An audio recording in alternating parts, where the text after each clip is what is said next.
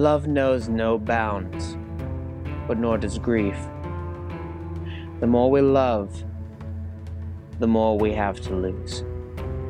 Pieces move across the board, and the stranger comes for all in their time.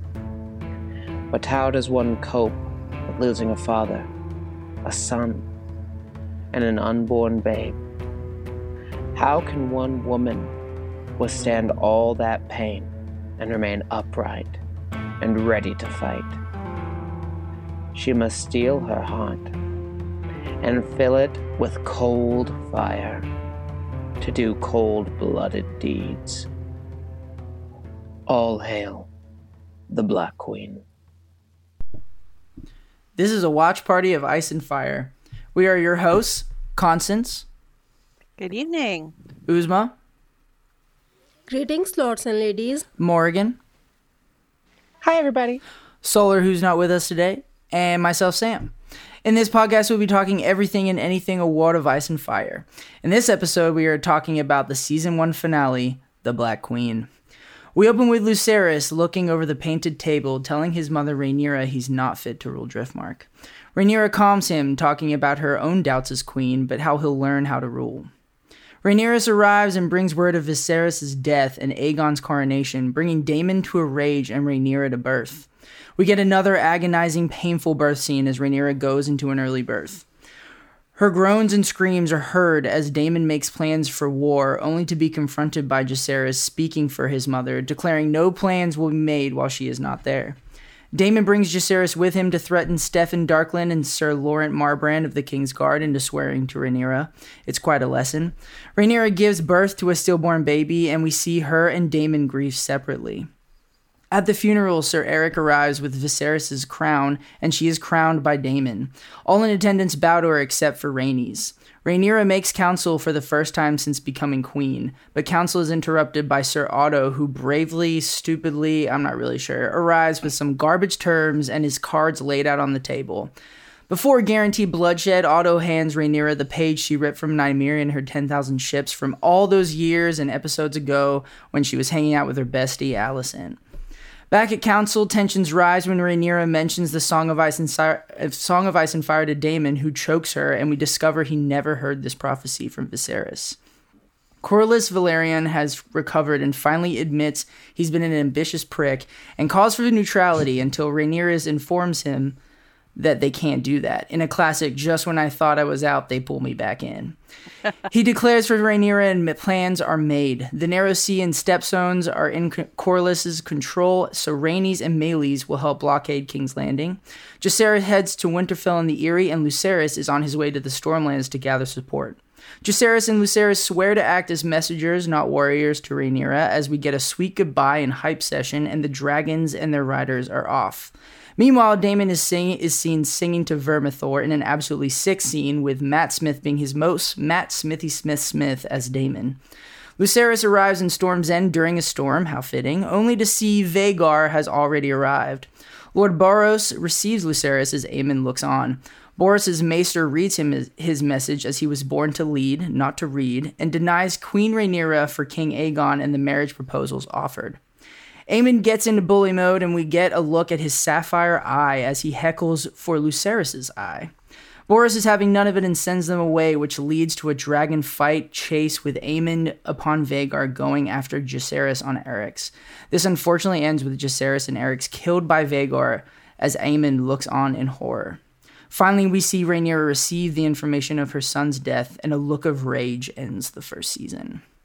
Be sure to listen and pay close attention, as you can elevate your maester's rank and win links and prizes by listening to the podcast and answering our trivia. Before we get into the episode, we're starting with our segment For the Love of Lore, where I will be going over anything involving history, culture, and customs in the World of Ice and Fire. The council will then discuss the lore and how it affects the current episode. In today's lore, we're talking about the Painted Table. So the Painted Table is located on Dragonstone in the Chamber of the Painted Table.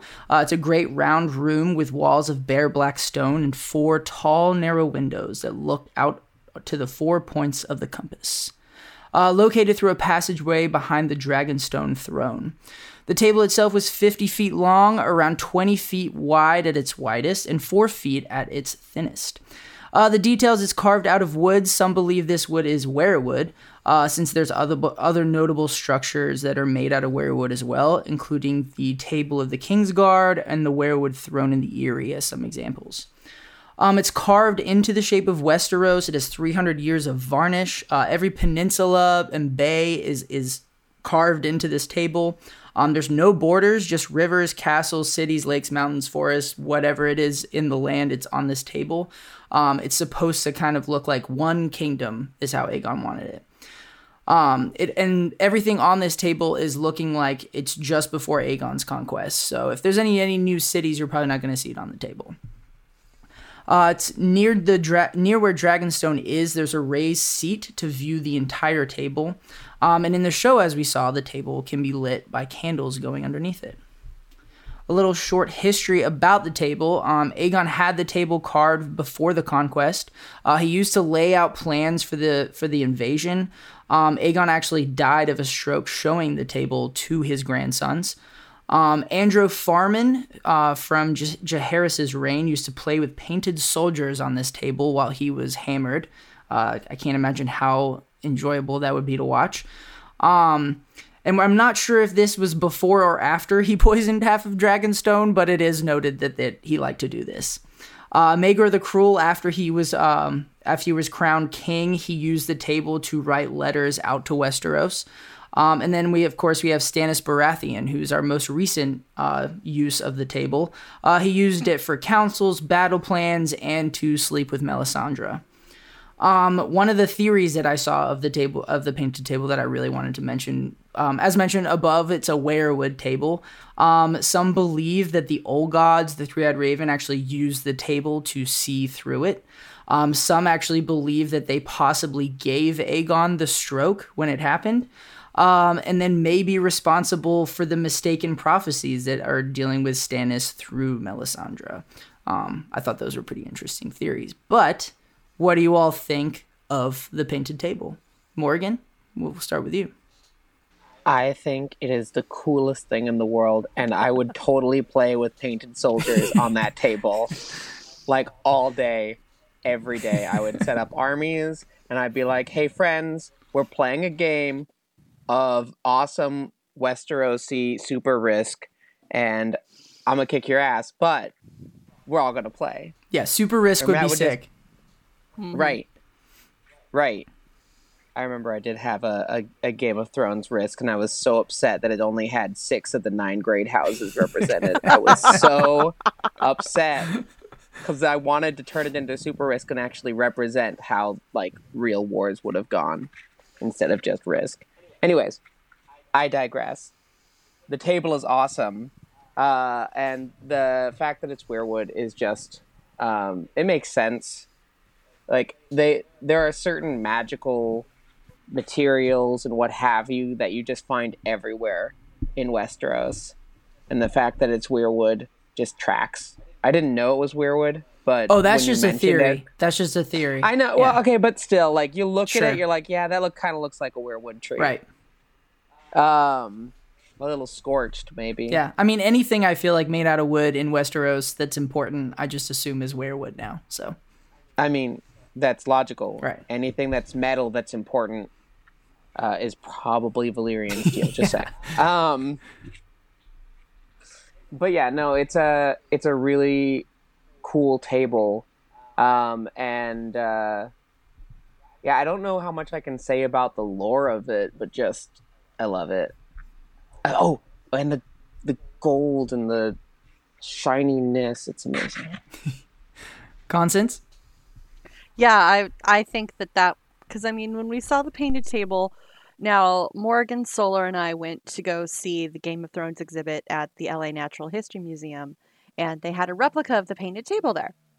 And it was pretty cool. It was life-size, and everything was laid out, and the table was painted with like a gold kind of inlay on all the rivers and the cities and the names of everything. We thought, oh, that's kind of cool. So it's gilded. That's why it's reflecting the light. That makes perfect sense in a room that's lit by mostly candles. But then they get to the part where they shove the candles under the table. And you have to imagine that the carving, they must have carved it out and then laid it with like some really thin gold or something so the light shines through it and illuminates the table. But wow, that was such a gorgeous It shot. looks so cool. Yeah, what do you think, Uzma? Wasn't that beautiful? It was so beautiful. Really, we didn't think they could just put candles beneath it and it will be the reason why it will light up. Um, uh, and when I read about the painted table, I was a little bit confused. Like it could just work with a map. If Aegon wanted the map of Westeros, it could just be on paper. Why did he had the table built? But it is his dream and everything explains like he was preparing for war, and it would have been a lot easier to put pieces on it and like you said, like Morgan said, it will be fun to play around with on that, or maybe part of him, a child, like a childish part of him wanted that. As for the theory, I don't think it's weirwood. Like weirwood wood should at least not on the show because it doesn't look white, right? And weirwood true should be like white. And as for the weirwood, the old gods looking through the wood, don't they need faces for that? Like the people carved faces on weirwood trees so that the three-eyed ravens or the gods could look through the eyes of those faces. And without that, those faces, I don't think they will be able to look through it. Well, I mean, with the exception of Bran, maybe, because that's the theory says, I think. I'm Right? going to disagree on that theory right there real quick. I'm going to jump in. Because, yes, that's the mythos that they put it on for the gods to see, but that doesn't necessarily mean that the faces are actually needed. That could easily have been a misinterpretation by people who didn't fully understand how the powers work and just knew that people were watching them through the trees and started putting a face on it to be like, hey, look at this tree, it's watching you. And then that slowly developed into something else. I mean, you never know how things develop religiously. Bran doesn't need it, but Bran is a special case. Like Why is Bran Bran has special? extra because Bran has extra powers that no other skin changer or a three-eyed raven has before Bran. No other that Like, was living that we know of. but the previous three-eyed raven he told him about things about the previous three-eyed ravens, and none of them had the power to walk into a human, but Bran does. Bran can do things that other three-eyed ravens or skin changers or wargs can do. And I think that's the reason why the three-eyed raven was watching the generations of Starks just to wait for Bran to be born. So we know Bran is a special case. He doesn't need a face to look at the past. But we don't know about the other three-eyed ravens, whether they needed the face or not. What do you guys think? Let us know on our Twitter or other social media platforms. Yeah. I feel like there's also, there's the Children of the Forest, which we don't know how much their powers, how great they were. So they possibly could be seeing in the future, in the past, maybe through weirwood that doesn't have faces. And with the table being white, I mean, it is the painted table, so they could have painted the weirwood as well. So I think that because I've seen other theories about weirwood not needing a face for them to kind of see things. So I think there's potential there. I think that it's like definitely possible. And I also think that like this painted table has so much like importance and a weird symbolism to like one kingdom that I feel like having the old gods see through it or the three-eyed raven see through it, I feel like it makes a lot of sense. I'm gonna have to agree with Morgan on this for sure. Does the door of the house of black and white, does it have a face on it? I can't remember it. Oh, I'm not sure. I'm sure it does. It's made of weirwood and ebony, I think. What do you think, Constance? I think we're getting off the topic of the painted table. If it was made of weirwood, it could have been lacquered over. It could have been stained. The fact that the table is so very old and it's had candles and wax and people handling it, the wood itself could have become colored just from use and oil. But it would be a really interesting theory if Aegon was using it to scry, right? I mean, to try to calculate his battle plans by being able to see through the wood in the land. That would be way out there if that's the theory. That shit would be wild. That would be a cool theory. We've already gotten some wild Aegon the Conqueror theories. This is not, true. and some of them were proven true. Yeah. Aegon the Conqueror scrying through the weirwood table of the painted hall. You heard it here Add first. it to the This is list. our theory. Yeah. We're claiming this one. All right, well, that was our Love and Lore for the Love and Lore segment. Moving on, we have the Dragons in the Details, where Constance and Uzma will be going over small details you may have missed in the episode, as well as the fantastic costumes, props, and sets used. After you, Constance and Uzma. So the last time we discussed the opening credits of the previous episode, but there were a few things we missed. So let's start with that. We discussed Aegon and Helena's twins, Jaehaerys and Jaehaera, who were shown with the sigils of hands, but on the extreme left side, there was another line, and it's their third child, Maelor, who we haven't seen on the show yet, but we might see him in season 2. And then there was this sigil. It looks kind of like Daemon's winged dragon helm, but I'm not sure about it. What do you think, Constance?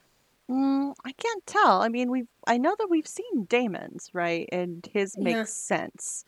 So it does kind of look like his. The one on the sides could be ring. the Yeah, I wings. could see those. Yeah, I could see that. But if it was Daemon, it would have bloodlines coming off of it because of all his children. there are 3 bloodlines going through this sigil. There's 3 coming out of it, but it would also show his marriage to Rhaenyra. There'd be that union between the two of them before we see anything else. So I don't think it's Daemon. Because we're not seeing it meld with another bloodline. Daemon had 3 wives. Yeah, right? None from his first wife, 2 from his second, and then So these 3 could he has be by showing Rhaenyra. his marriage to them. Possibly. I don't know. Because there's the one that goes nowhere, which we know is his first wife, right? Yeah. And then the other 2 could be one to Lena and the other one to Rhaenyra. So that's possible if that's what they're showing. I want to add in, I don't think it's Daemon's helm only because of the angle that it's showing it at. Like there's all the other ones have been showing sort of where the main look has the symbol at a much more upward angle, and this one is at such a sideways angle that I really don't think it's Daemon's helm. What else could it be? Who knows? That's the mystery of this opening credits scene. It's not very clear. I mean, it was pretty clear in the original series where we were and what we were seeing. In this, it's a little more interpretive. What do you guys think? Let us know. And the next thing is this sigil, or it's something round, but it's too blurry to tell exactly what it is. Maybe it kind of looked like the hilt of Aemon's sword, I think, in one of the previous episodes. But we know it's not Aemon because he is depicted with a sapphire eye. Sapphire, yeah. Yeah. So, what do you No think? idea. I got no clue. I can never see these. I try. It's something round, but and maybe something black within it. Yeah, I kind of see a round shape, but that could be anything. I mean, it's really hard to determine what we're looking at with the blurry factor and how quickly it We have moves by. only so many limited characters, so if it's showing a character, it could be one we haven't seen before. Yeah, it's hard to say what these things represent. What do you guys think? I have no clue. You guys are so much better at this than me. Anytime we do this, you guys say it. Uzma's good at this. I'm not. Yeah. I cannot see these things. I just see blur. Yeah. Like when I'm watching it, I can generally see it better, but like I've got a really, really high def TV. Yeah. Yeah. It was moving too fast, so Yeah. even though I Sure. tried to take multiple screenshots, none of it came out clear. Yeah. And it's looking blurry because I've zoomed in to maximum point, so that's why it's looking a little blurry here. Y'all usually say, and I just nod my head and agree because I got nothing else.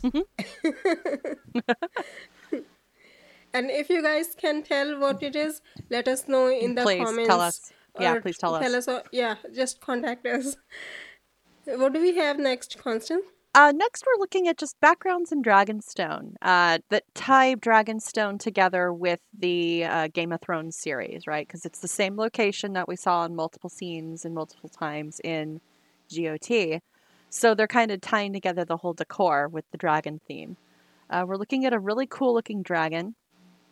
It looks like it's got saddles. It's like saddled on the side, and this beautiful golden scale pattern there. It looks like it's got gold These are overlay. wings. Those are the wings. Oh, it looked like a saddle from this angle. Okay, so those are its folded over wings. And then here, this is Daenerys in the same room with the painted table, And Tyrion. and Tyrion over there in the corner, and you can see it's the exact same art design. Yeah, it's the wings on the Yeah, it's side. the exact same wings. So they are using the exact same design elements. And here's a really beautiful shot of what we're looking at. If you have the video going for this, it's this really cool dragon skull that's turned back on itself. And you can see even Stannis is in the same room with the same dragon. Or Stannis is in a different room with a different dragon from what I think it's Daenerys is supposed looking to at. be the same room, but they Could it- changed the design from season 2 to season 8. Yeah, if they change the design from season to season, because if that's the season 2 up top, Because I think that's the side of painted table. yeah, I think that's the Right? painted table in both shots that they're sitting near. But the dragon art's changed for season 8, and that's the art that they used in House of the Unless Dragon it's to the connect other it. side of the wall. It could be, I don't know. Yeah. But the art styles are extremely different between the two. Yeah. So I don't know if it was a design change from the art department or an inconsistency, or if they just went with like, this is one wall and this is another wall. I'm going to say it's not a different wall just because the angle of lighting and the limited access of light in that room. Yeah, It's the same wall. I think it's the Yeah. same wall, just two different art styles with no consistency.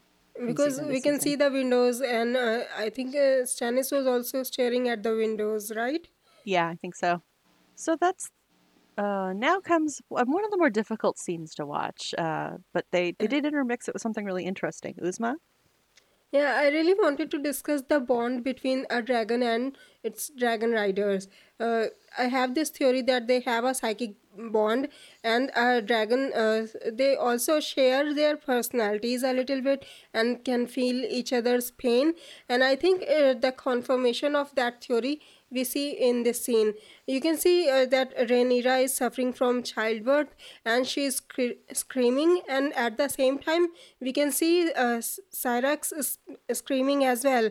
And what I really loved was the how they showed it. Like when Rhaenyra is looking left, we also see the angle of Syrax looking left. I think Solar would be able to talk about it in a better way because he's an expert in cinematography. But you can see that both are suffering. Syrax can feel Rhaenyra's pain, and you can see like there is a close-up shot of their faces. So, what are your thoughts on it? Do you think dragon and dragon riders share personalities? I definitely think they're psychically linked. We know that dragons only bond with one rider during that rider's lifetime. Yeah. So the dragon and the rider share a very close bond. And throughout this whole sequence, Syrax is clearly in pain, or at least reflecting the fact that she knows that Rhaenyra is in pain. And some of these shots do mirror each other. Like this is how Rhaenyra is acting. This is how Syrax is acting. So I think it's a really good way to show the bond, the parallel between the two, Dragon Rider and Bonded Dragon. So that was really kind of helped because that was a rough scene to watch. So having the dragon intercut kind of made it a little easier. Yeah, But because Syrax is not in the same room with Rhaenyra, but no. can still feel her pain. And let's look at Syrax's teeth while we have this picture up. Compare this to the teeth of like Vhagar, right? Yeah. Syrax is a relatively young dragon in comparison if we're looking at just the teeth. I mean, we've seen, like the skull of Balerion the Dread, Balerion the Dread. We've seen Vhagar's giant, massive fangs. And so this is Syrax, and she's obviously a much younger dragon in comparison to the other two. I feel like I'm watching Alien. Those teeth coming out with the dripping saliva. So next on our list, we're going to talk about the queen that never was. Rhaenys does not bow. Everyone else, with the exception of the guards on duty, has taken the knee to show their fealty to Queen Rhaenyra, except Princess Rhaenys. Rhaenys has not decided whether or not she's going to accept the new queen as her liege lord. And so she just stands and watches and determines what her next steps are. She's But I that think badass. it's more than that, because in this scene, yes, it looks like that she's waiting for Corlys's decision.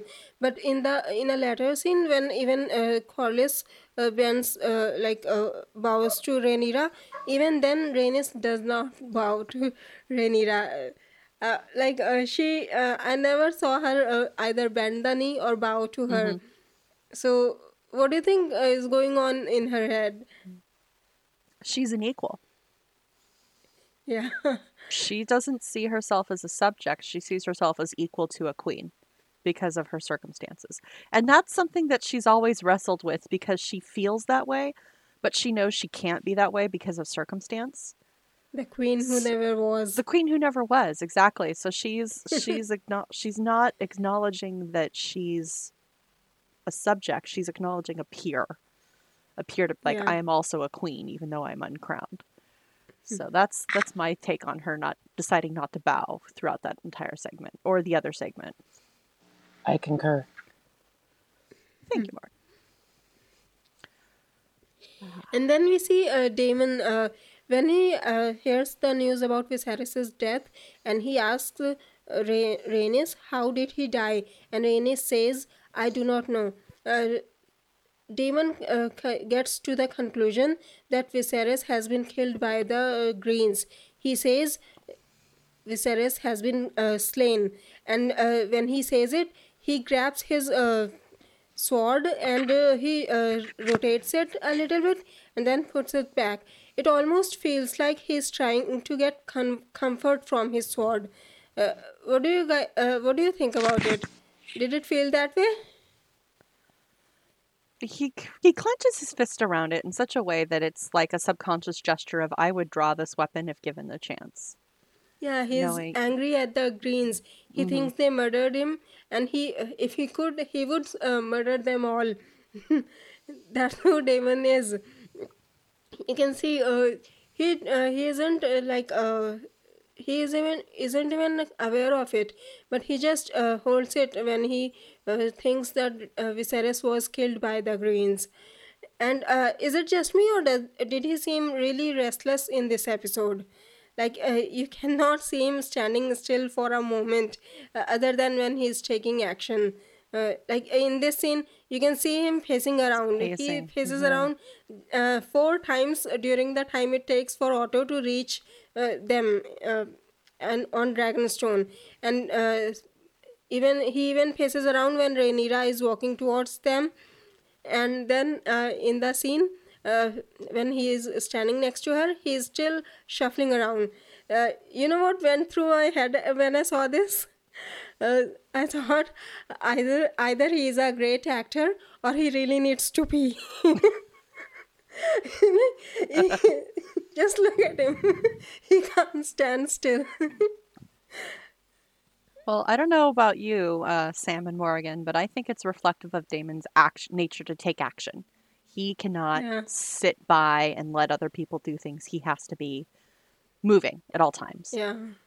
Yeah, absolutely. As an actor, and also as an actor who has a lot of experience with swords, like his emphasis on his blades, not just his sword, his dagger in what we're looking at right now, and his constant looking about, making sure he knows what's going on in every direction, keeping his feet moving. It's actually a standard strategy for a warrior to not plant their feet unless they are striking, right? So you keep your feet moving and you know that you can move at any given moment in any given direction. I imagine his feet are pointed perpendicular to each other so they can move in any direction much more readily. And yeah, it's anxiety. He's now gotten to a point where everything is coming to a head and he is unable to take the lead, right? He's stuck. His first actions were all to act. And then his wife was like, nah. He's and frustrated now too. he's so frustrated, yeah. He wants to swing that sword. He's like angry, you know, we've seen him be violent before. I feel like he really wants to just take a head off, you know? Like I feel like that moving around, like that's like him being like, I want to attack someone. I want to hit someone. And I'm going to get a little deeper into this. The fact is that he is so tense, and the person who is making him the most tense is actually his wife, right? Because she is the one holding him back. Even when it was her son who came to tell him not to act, it was his wife's words that were being brought to him. So that later on in the episode, when he physically assaults her, it's her and her reasonings that he is fighting against. He wants to be allowed to act, and he doesn't think that she's going to let him. And he thinks that she is becoming like her father, and it is the one thing that he has striven to avoid, is letting anybody be like Viserys. After everything that Viserys didn't do, he needs someone ready to act, and he believes in that moment that she is not going to act. Especially when he finds out the reason for her holding back is a dream, and he doesn't believe in it. He thinks it's stupid. Yeah. And so that's when he just really just lashes out at the one thing he's actually has any power over, which is his own wife. You can just see the frustration on his face. Yeah, even in that shot, you could just see. Because Matt Smith is a great actor for emoting without speaking. Yeah. He's very good at portraying his emotions without saying a single word, just through the look on his face. So, good times. That was fun. We're gonna take a closer look at Rhaenyra's gorgeous armor here, and we're gonna go over this really quick because I've shared the pictures on our Facebook page. If you ever want to go to our Facebook page, a watch party of Ice and Fire at AWPOIAF on Facebook, you can see a close-up shot of this. It is absolutely gorgeous. It's hard to tell in the shot because of the lighting, but it's absolutely bright red with a scale breastplate. The shoulder pauldrons have obsidian dragonglass embedded, and they're actually gold. Again, you can't really tell in the shot. And they've got the dragon. There we go. Beautiful. Perfect. And you've got the dragon there on the shoulder with the Targaryen crest. Just a magnificent set of armor that she just happened to keep lying underneath the dragon pit with her dragon. I mean, I guess where else would you put your riding armor but where you're going to change into it when you decide to go riding? I think she was already wearing it beneath the blanket, I when don't they know. were walking through the streets. Huh. I don't remember if she had that on underneath. I actually thought of adding it to our Dragon is in the detail segment, but there were too many points, so I didn't add it. Okay, well, she was smart then because she put on her traveling armor before she left the keep. Because this is something that, obviously, it's designed to give protection as well as be damn gorgeous. So that's the armor fit for the queen that never was. Oh, so beautiful. So and Ryan Condal said in the inside of inside the episode that the scales were meant as a warning, like you should not mess with this woman. I totally get that. But yeah, so that's Rhaenys' armor. Love it. Want it. And then we have the candles. Let's finish off with that. Well, we were talking about this earlier, how cool this part is. Yeah. Then we see the candles being put beneath the table, and you can see how these candles light up the painted table, which you can see like it's easier to see the table even in the dark. And we saw the painted table in Game of Thrones. Is it just me, or the table in Game of Thrones looks bigger? It looks bigger. It's wider. Yeah. I think it looks wider in that shot than it does in the other series. If only they knew to put the candles beneath it. If they knew how to work it. Yeah. Clearly they don't. So the last thing we're going to talk about here is the song that Matt Smith is singing in the ending when he's talking to Vermithor. And this is confirmed by David Peterson, got that backwards, who is the linguist for the show and writes all the translations in High Valyrian. The lyrics are, "Fire breather, winged leader, but 2 heads to a 3rd sing. From my voice the fires have spoken, and the price has been paid with blood magic. With words of flame, with clear eyes, to bind the 3, to you I sing. As one we gather, and with 3 heads we shall fly as we were destined, beautifully, freely." Isn't that gorgeous? Wow. It's so beautiful. It's beautiful poetry. I can't speak a word of Valyrian, so I'm not even going to try to say it. But I think that song was really moving, right? It was a beautiful And Matt song. Smith's voice was so beautiful. It just kept playing in the back of my head. Yeah, I didn't Even know though Matt it Smith had could no sing. music in it. Yeah, I didn't know he could sing. I think that was rather lovely. And which kind of blood magic do you think they are talking about? I think it's the magic that runs in the Targaryen veins, because of which they have to marry each other to keep the bloodline pure. I don't know. There's a theory that it refers to just the need for the blood, the right blood, the Valyrian blood, in order for it to be the right kind of bond. I actually had this theory. I shared it on my White Targaryen Center Valley video. I think like during the old age of Valyria, there was some kind of blood magic involved that made the Targaryens or the Valyrians blood special, and that's what allows them to bond with a dragon. And I think this song might refer to that blood magic. What do you think? I'd like to voice. So I believe yes. The Valyrians have very particular, like their magic has been intertwined magically, and with dragons and what have you. Just like the first men have had their blood intertwined magically, which is kind of the whole baseline for why Jon Snow was the prince that was promised, literally the prince of ice and fire, the union between the two.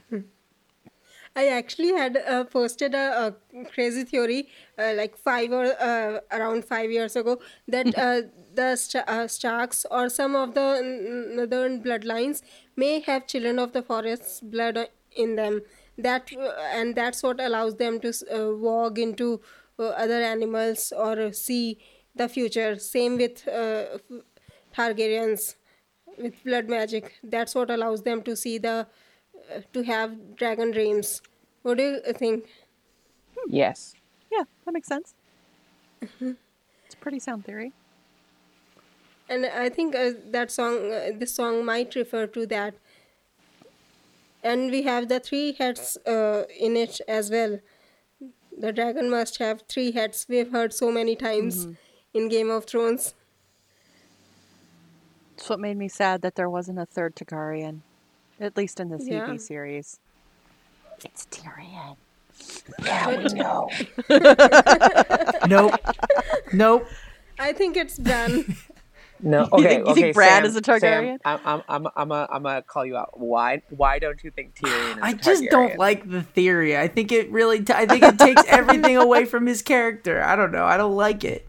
I feel like the whole point is like, he's like, his whole thing is how he's like, he is a Lannister and like how he just like gets denied by his dad the whole time. And then for him to be a Targaryen, I feel like that just takes away his dad. Right, like I feel like it almost like Exactly. takes away from his whole like, I'm rebellious, I'm doing my thing, I'm really working for it. Like I feel like it just takes it all away by him just being a Targaryen. I disagree, and the reason I disagree is because what makes him the true heir to Tywin isn't blood, it's personality. It's the fact that he adapted and learned and proved his intellect and what have you, and he's still a Lannister because his mother is. Yeah. His mother was a true-born I just- Lannister. Tywin married his cousin. I can't get on it. I'm not into it. I can't do it. I'm with Sam on this. I think if we're talking Council is I divided. think if we're talking a third head, I think maybe it was Rhaegar and like he died. I don't know. We can talk about this in another episode. I can't yeah, get think into it's it. Bran. yeah. We'll argue this some other time, but But I think even in the books, Joanna Lannister tells Jaime that Tyrion is more Lannister than Jaime ever was. Right. Case closed. Not a Targaryen. Disagree. Moving on. all right. So I think that's it for me and Uzma. I Do we have think it's anything for else? the fans to decide. They can tell us their thoughts. Yeah. But do we have anything else for fans, Dragons in the Details today? I think that's everything. Yeah, that's it. Really? Okay. Excuse me. All right. Well, thank you, Constance and Uzma. And now for our main segment, Fire and Blood, where the whole council digs into some of the biggest moments that came up in the episode. As usual, Morgan has some questions for us. I do, and I won't ask about Tyrion because I'm a good person. Thank you, Tyrant. Thank you, dear Tyrant. Thank you. Appreciate You're you. welcome.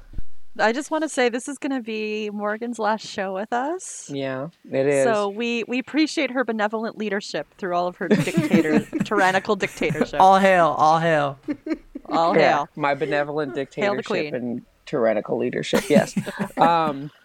Yes, this will be my last episode. I'm going to be leaving the podcast to go and focus on some advocacy for trans rights. So I may be back in the future, maybe next season, since that's a long way away. But for the meantime, this is going to be the last of me for a while. So, my first question. What is your favorite character and why is it Tyrion? I mean, what is your favorite character or moment? Pick one or the other. Let's go with Sam. Like I somehow knew it was gonna be me first. Because I'm a good person. There's so many good moments of this episode. I think I'm gonna go with Sir Eric for this one. I kind of like how he was just like 2 middle fingers in the air to King's Landing. He's like, I'm out. Fuck you, Aegon. Fuck you, bro. Fuck you, everybody else. And then he shows up and he's like, Rhaenyra, you're cool. I swear my loyalty to you. I am on your King's Guard. Even brought Viserys' crown. I mean, like, how I feel like Rhaenyra should have been given him more props or something, or anyone should be given more props. I just like, I love that scene because, you know, we just saw just like the brutality of like just the birth, the fact that like everyone's getting fucked over, and then Eric shows up with the like the crown, and it just like gave like a little sense of hope. Yes, exactly. Yeah. So I'm going with Sir Eric for this one. Constance? I liked it when Daemon gave the two Kingsguard the chance to swear fealty or get toasted. And I just love the way that the bloodworm came over the hill. Like the head came up and over, and then the rest of the body climbed over the hill. I thought that was a really cool moment. So Caraxes is pretty bitchin', so I was excited to see that. That was my favorite That part. long neck. It's so cool. That long neck. It's so beautiful. The way the dragons are also very distinct in size, in color, Yeah. in style.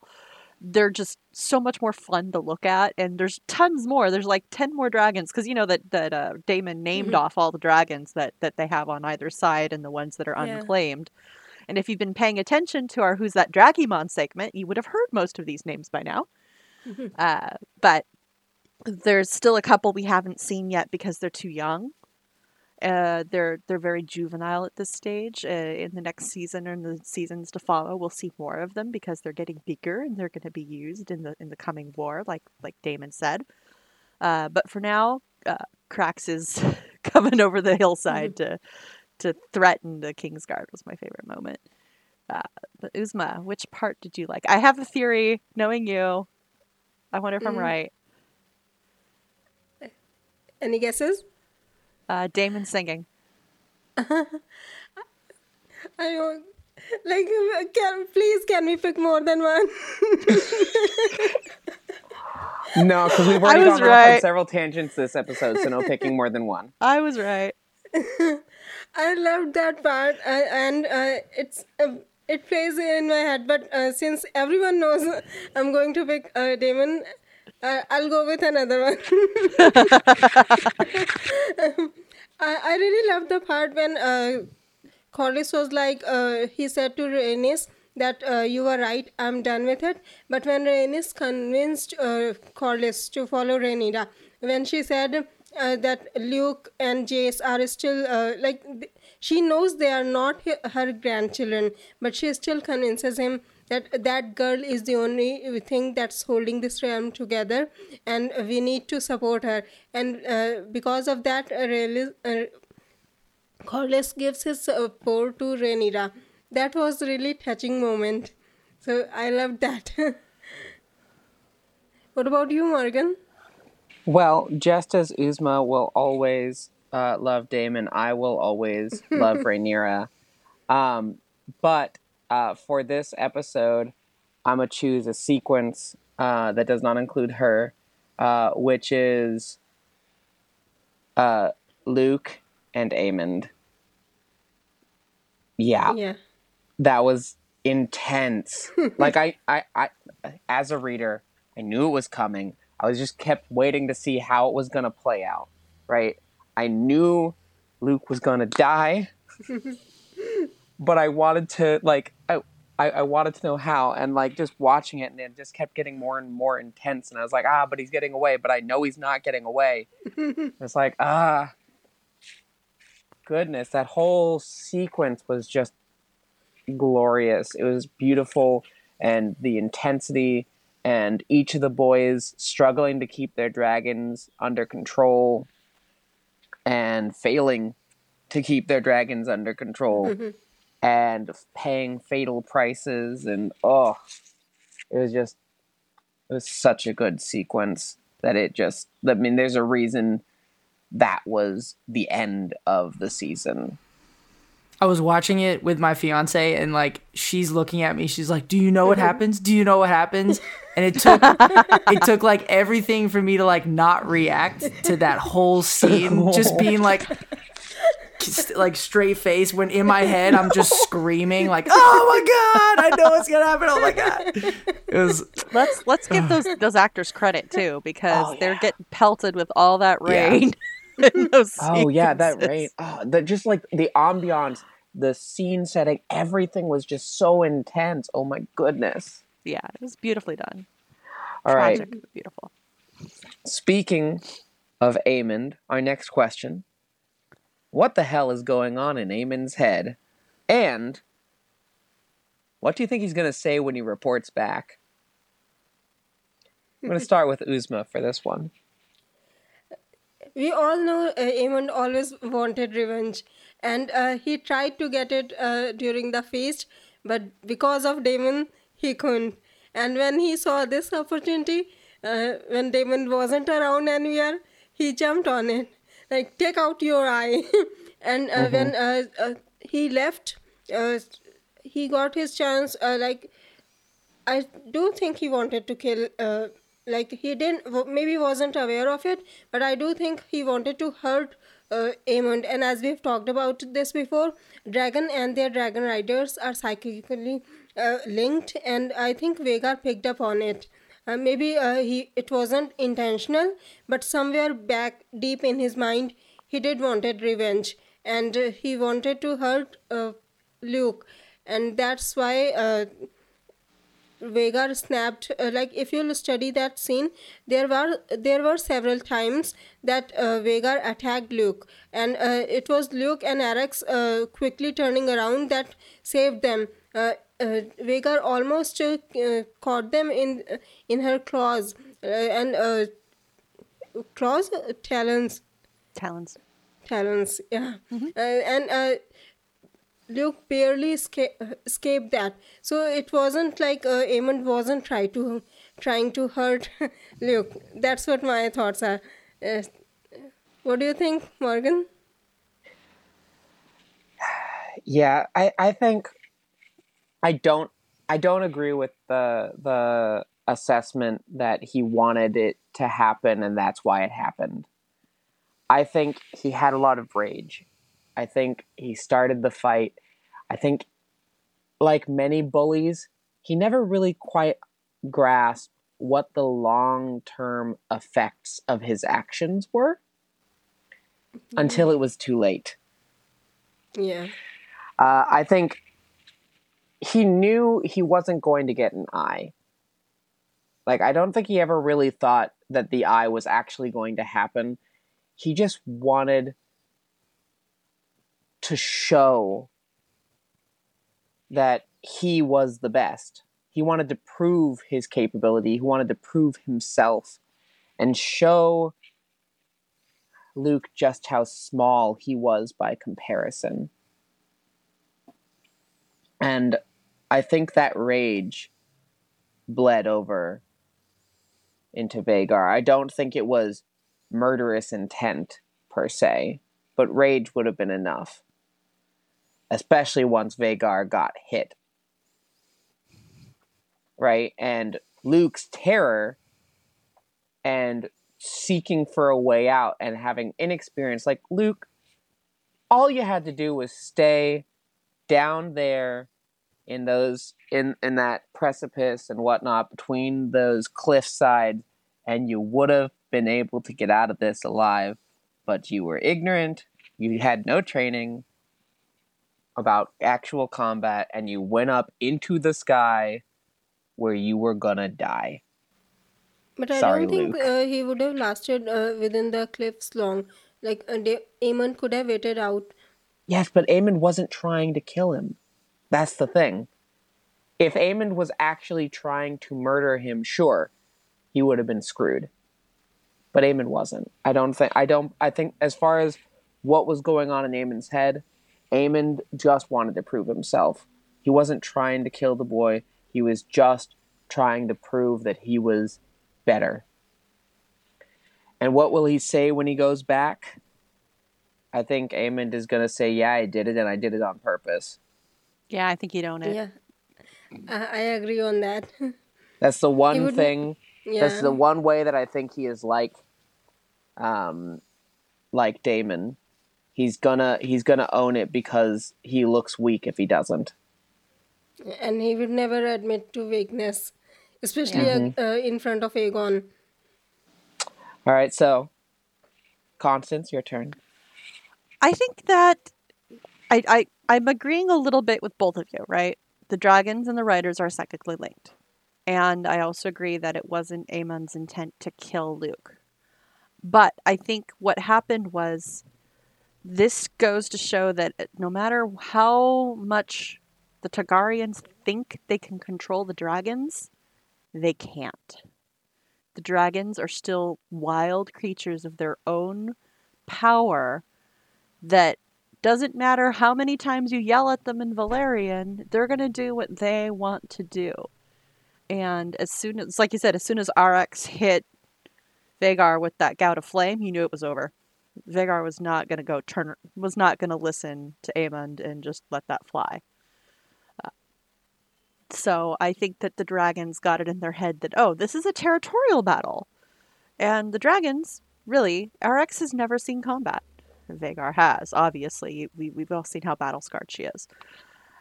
So for her, this was a territorial match. There's a young dragon in her territory that just attacked her. She has to defend herself. And that means the way she knows how is by killing her opponent. And just the sheer size and scale between the two of them, Luke was lucky to last as long as he did. I agree, he probably could have stayed in the Narrows and waited it out. But he's a scared kid of 14. Yeah. He's not thinking. He's reacting.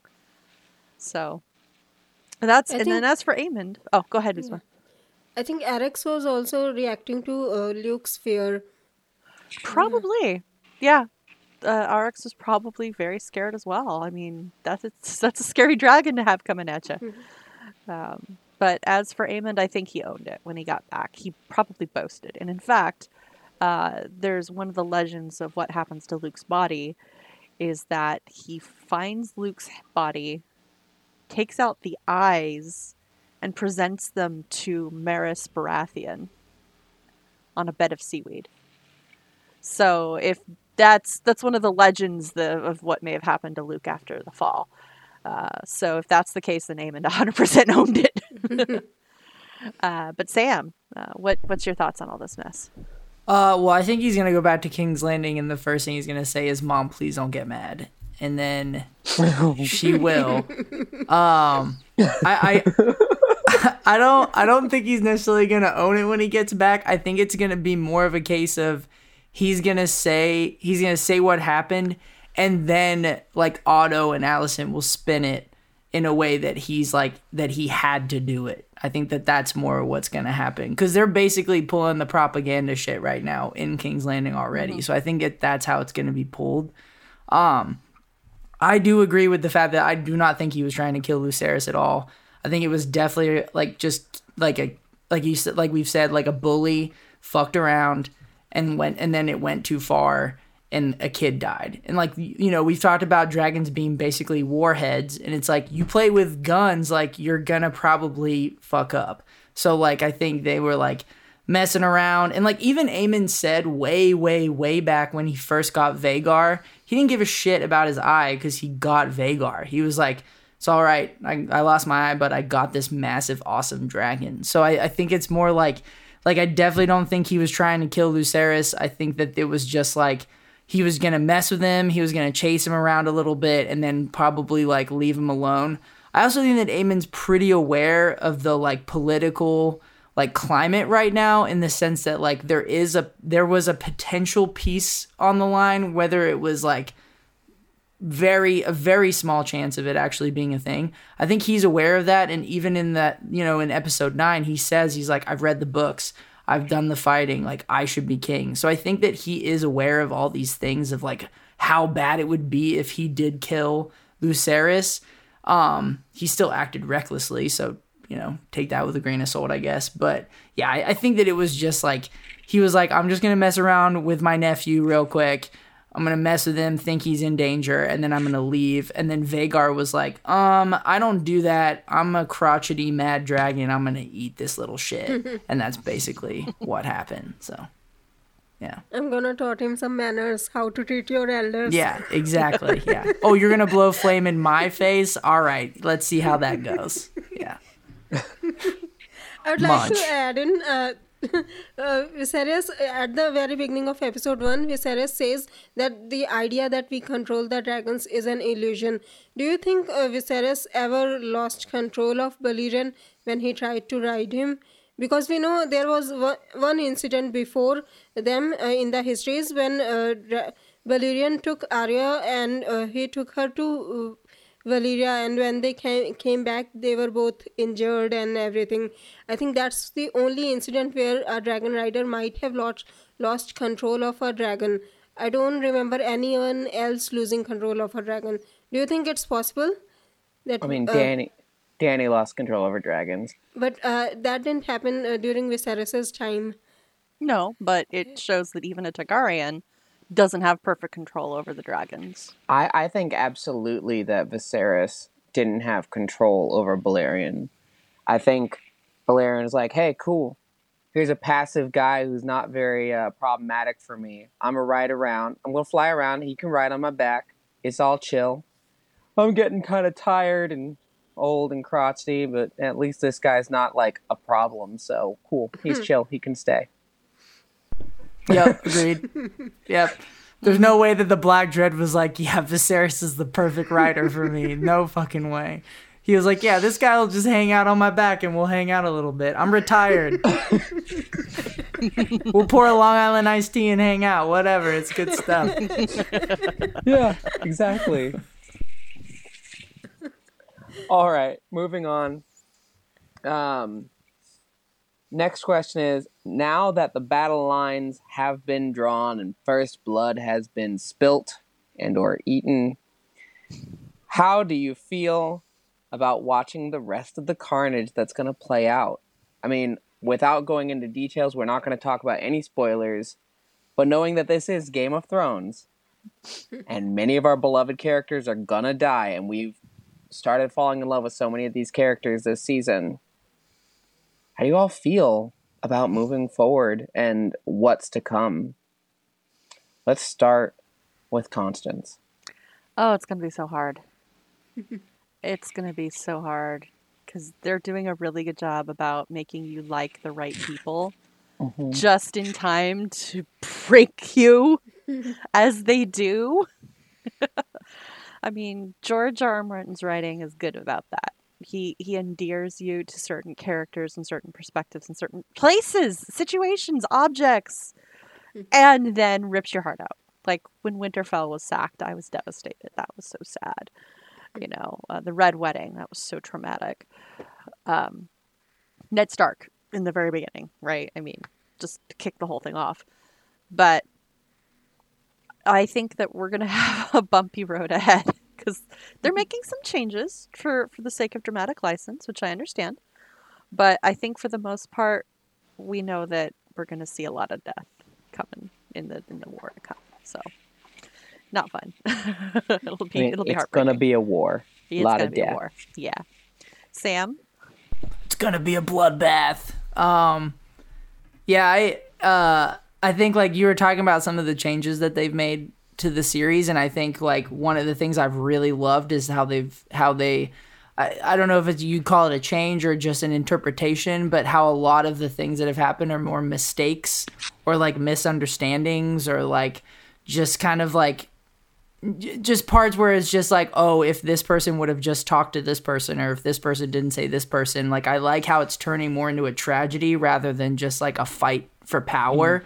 I find like I think that that's making it so much more compelling to watch because you're like, you know, if it was just a power grab, it would still probably be great television. But now we're watching and we're like, oh my God, if this person just, you know, it just like it feels so much more tragic when like, you know, when Lucerys died. I mean, he hasn't even had that much screen time, but like, you know, you felt that because it was like, oh shit, Aemon didn't mean to. And like this kid was just like who was just talking about how he gets sick on boats is like going to like Storm's End to like make a peace treaty. So like, I like this like addition of like tragedy. So like basically what you were saying, Constance, it's going to be rough. Like it's going to be sad. Like I'm sure it's going to be brutal. Like it's like television I'm excited for, but definitely like, you know, have my tissues ready, have some drinks ready, all that good stuff. So, yeah. Uzma?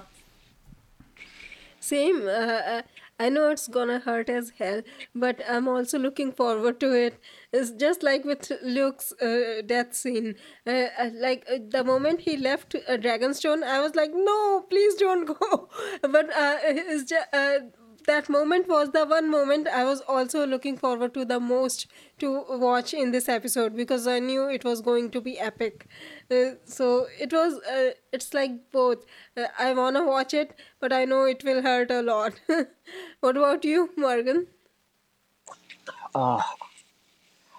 I'm glad that I have a therapist. Do they have a specific therapy for this for this show? House of the Dragon therapy. Insurance doesn't cover it, but it works. No, it does not. It does not. No, there's a lot of things that I have trouble watching in this show. I love this show. But since Game of Thrones, I have developed a bit of PTSD. So, like, getting through a lot of this is much harder for me than it used to be when I was watching Game of Thrones. And just knowing what's coming helps. So those of you who are really, really attached to the characters, read ahead. Read ahead and prepare yourselves like I am already prepared. Because, if I did not know what was coming in that last episode, I would have been broken. But yeah, I know how bloody it's gonna be. I know it's a war. I know it's Game of Thrones. I know they're gonna throw in twists and turns, and things are gonna go different than the way I expect them. But I'm gonna go watch it. I'm gonna watch every last second of it because I love it. But it's gonna be hard. It's gonna be hard. Mm-hmm. What good is art if it doesn't hurt a little bit? I think not knowing is more enjoyable. Like Red Wedding, I didn't know it was going to happen, and I was completely shocked. So it was a totally different experience. I suppose it's up to the viewer, right? Yeah. If you want to know the story and see how it unfolds, then read Fire and Blood, right? I mean, that's the book. Ta-da! Fire and Blood.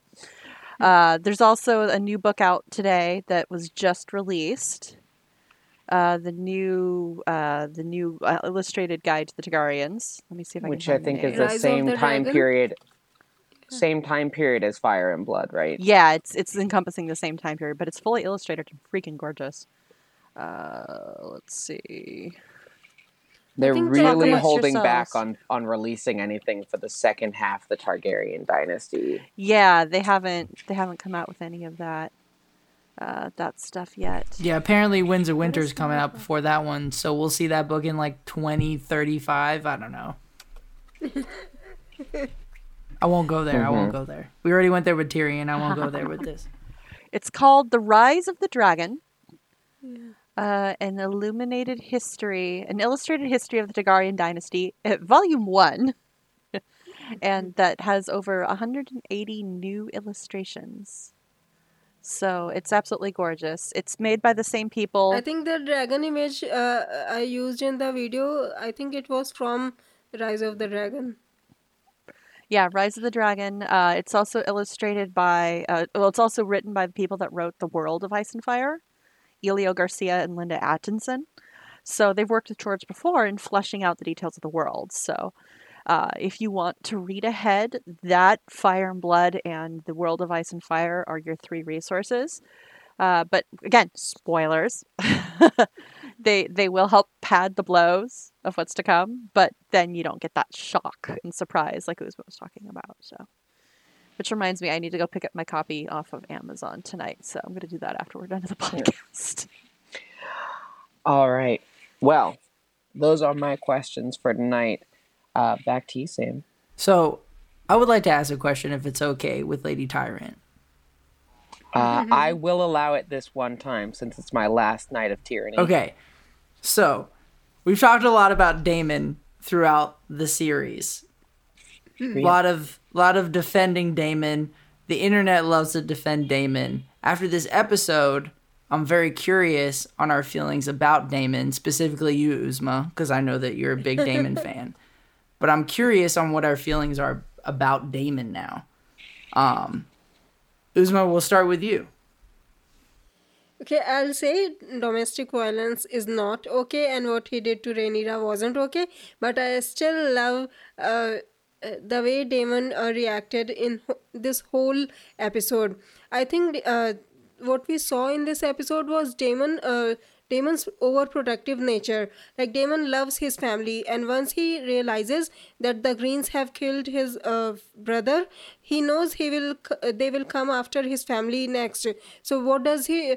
Just look at his actions, not what he says.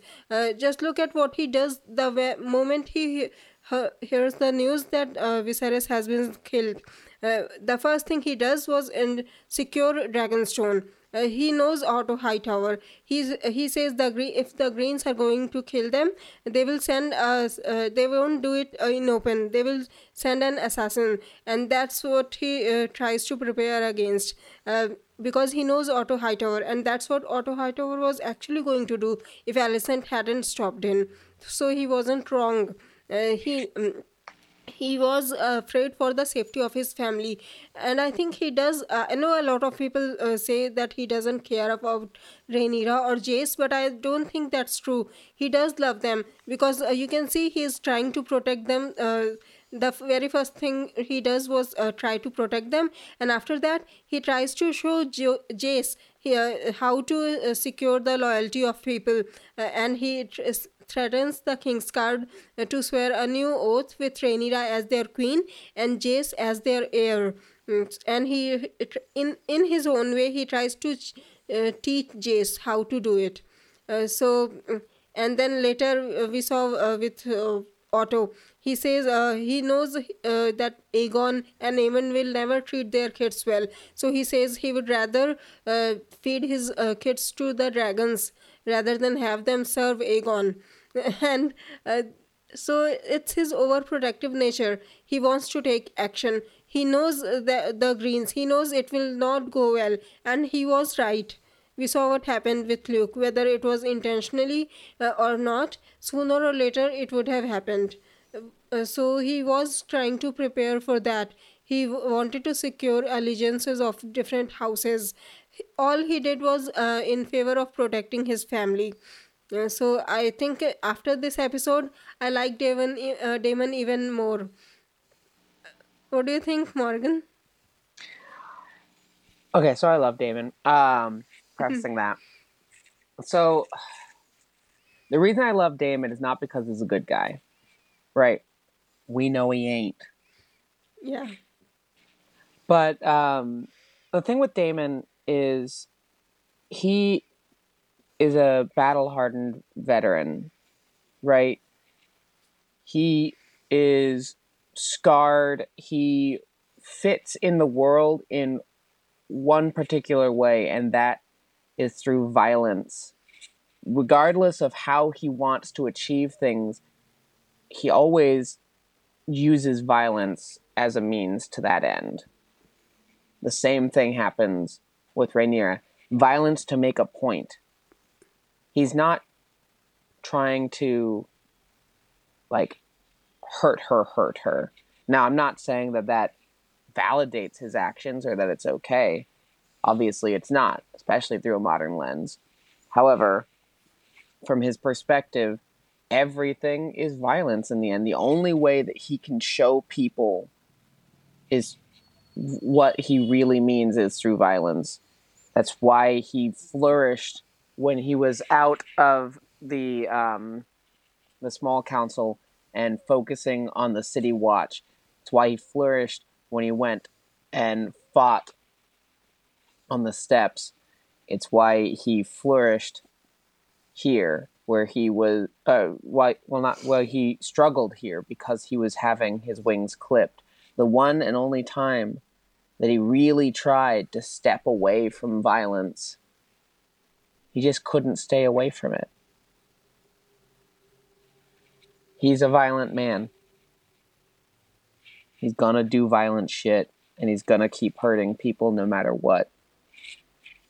But as long as they know that that's who he is, and they accept him for who he is in that way, and they choose to stay around him, hey, he's more useful to them on their side than otherwise.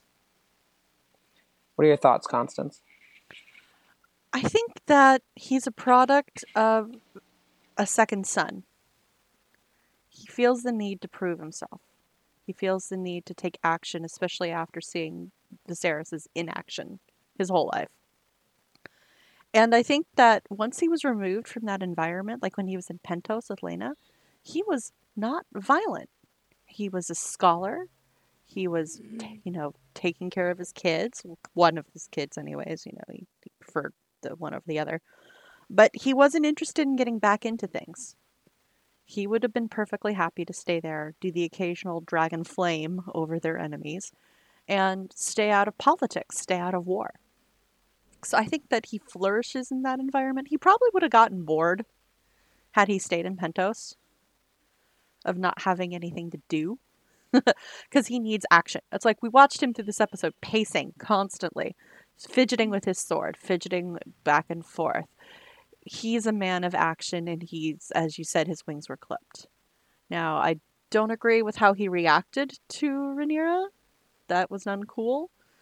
But as far as his rationale for it is, he, again, doesn't want to be hindered by inaction and having to play catch up after everybody else has moved their pieces around the board and you're just sitting here in your corner waiting and waiting and waiting.